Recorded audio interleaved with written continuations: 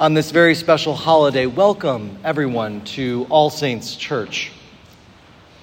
Going to church on Christmas can bring up a lot of feelings. Of course, there's the joy of the celebration, the good cheer in the air, the festive music, the holiness of the evening. But we can have other feelings too. This time of year can remind us of people whom we miss, of relationships we wish were better, or regrets of the past year. In short, Christmas is a complicated holiday, but that's okay. Because as we just heard in the gospel reading, the first Christmas was actually pretty complicated too. Jesus' birth was an occasion of happiness, as well as confusion and fear. It's a reminder that joy and sadness are eternal dancing partners. Sometimes one is in the lead, sometimes it's the other. But God is always in the dance. Christmas is also a time when church is blessed with the presence of non-churchgoers. If I'm talking about you, then please let me offer you a very special welcome. It takes a lot of courage to walk into any house of worship for the first time, but especially on Christmas.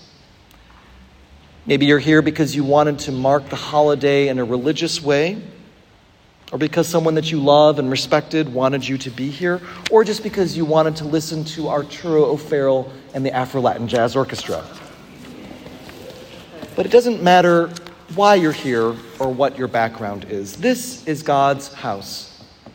God is love. So our prayer is that you will feel loved while you are here.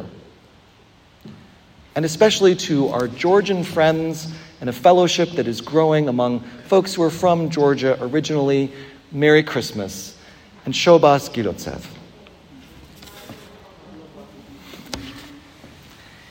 It's a special honor to recognize those who are here but who do not consider themselves Christians. What an incredible blessing it is that you are here. Every year, it is my delight to offer a special welcome to our Jewish guests. This has been a difficult year for you, for so many reasons. Grief, shock, anger, or just managing different opinions and perspectives among friends and family with whom you may disagree. People who are dear to me say it feels different to be Jewish in New York City in the last couple of months. For our part, the Episcopal Church, like most churches, has a disturbing history of anti-Semitism.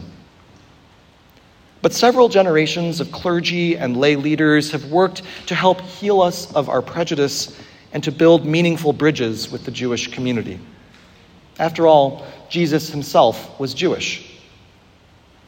For all these reasons, and for so many more, the fact that you feel that this is a safe place for you this evening is a brucha to this gathering. As we all know, Jesus was born in Bethlehem, in Palestine, in a time of violence and anger.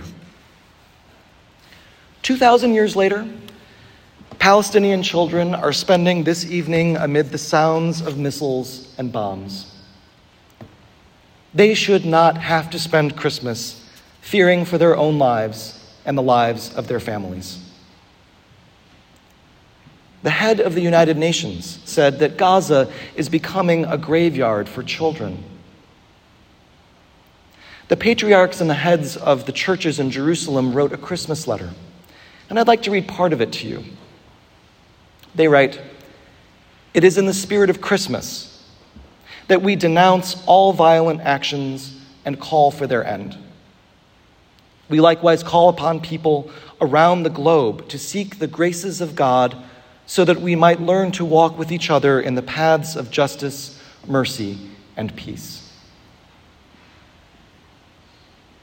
There is nothing a little church in Brooklyn can do to bring back the dead, to free the hostages, or to stop the fighting. But we do have something powerful we can use to overcome despair and disillusionment. In his second letter to Timothy, Paul writes, God did not give us a spirit of cowardice, but rather a spirit of power and love. The spirit of power and love is the Spirit of God, and it is always available to God's people, especially in difficult circumstances.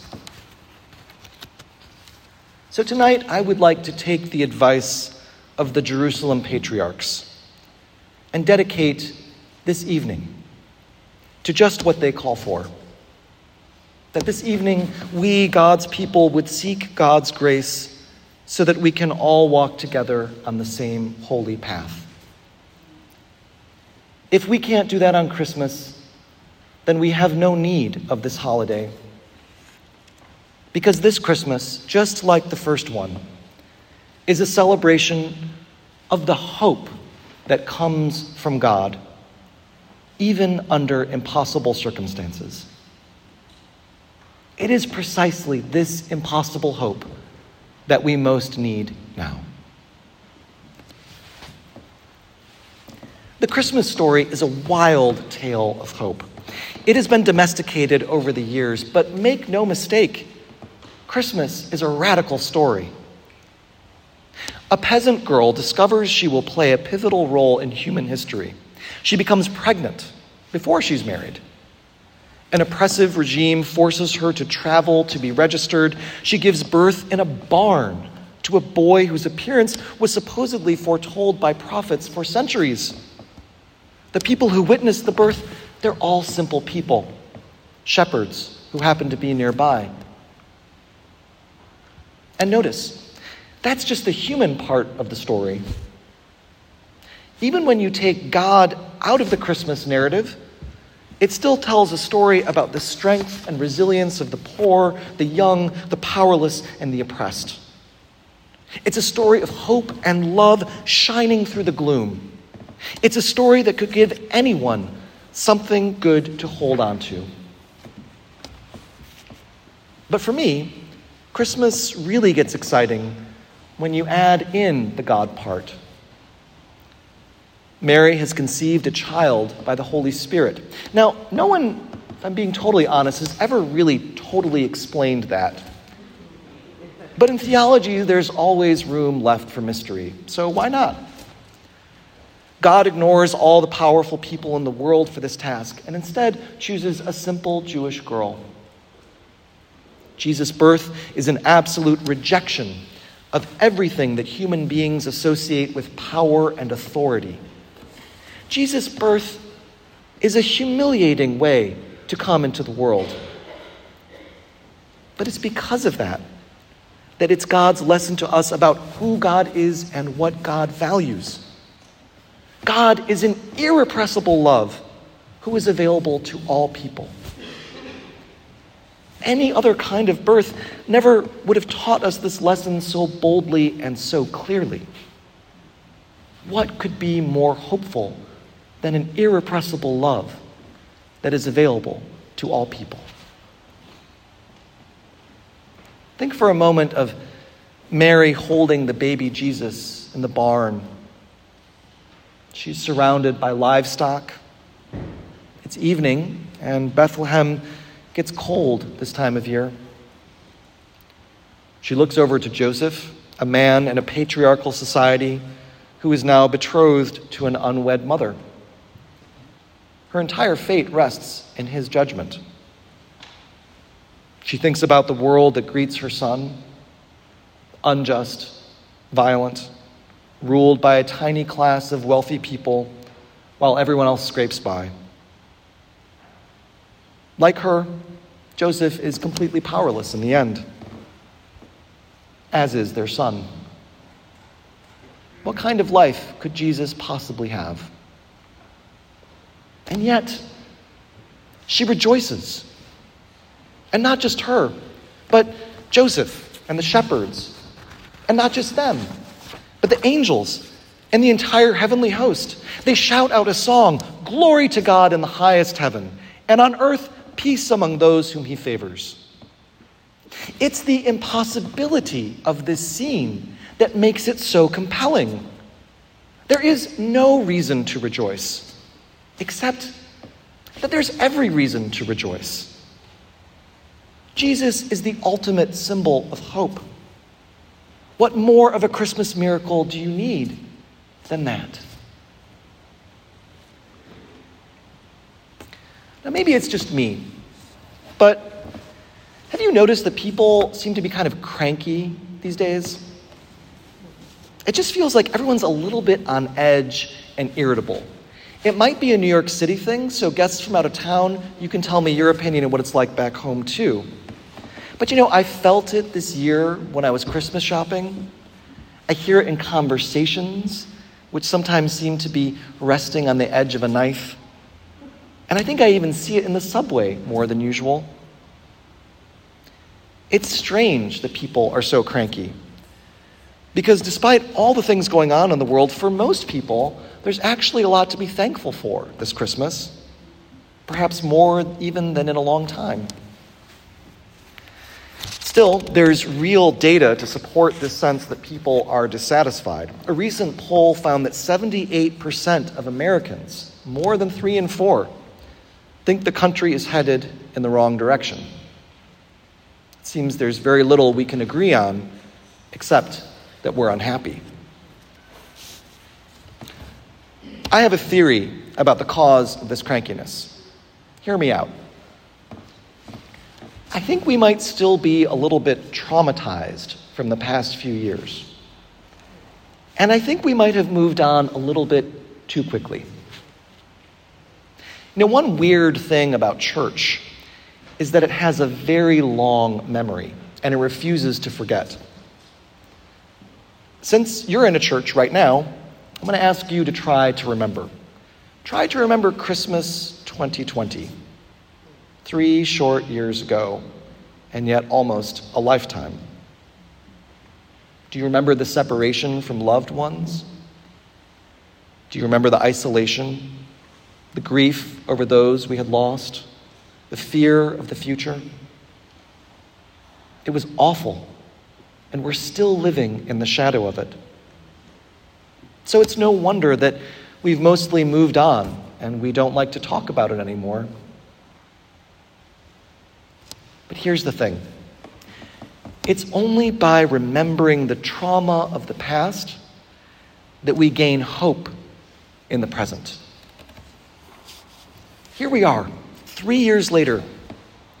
And I don't know about you, but I will never again take for granted the simple pleasures that I lost back then. Sharing a holiday meal, being with loved ones on Christmas, just having something to look forward to. Hope springs from the soil of survival, not comfort. I think that in moving on too quickly, we forgot how to hope. And now, in the face of difficulty, we don't remember how to have hope. Luckily, it's Christmas. And this is a day that is all about hope. 2,000 years after Jesus was born, we are still remembering not only the joy of that night, but also the trauma, the helplessness of the Blessed Mother, the difficulty of the circumstances. But we remember this hardship year in and year out, only so that we can remember how to hope. So friends, hold fast to your hope. It is a precious gift. I would even say it is a gift from God. Do not be afraid to remember what is difficult, because looking back on those things will give you hope for today's challenges. Jesus himself came into a dark world, and yet his birth sends us light across millennia. May this Christmas be a hopeful one for you, and may your hope be a light to the world. Merry Christmas.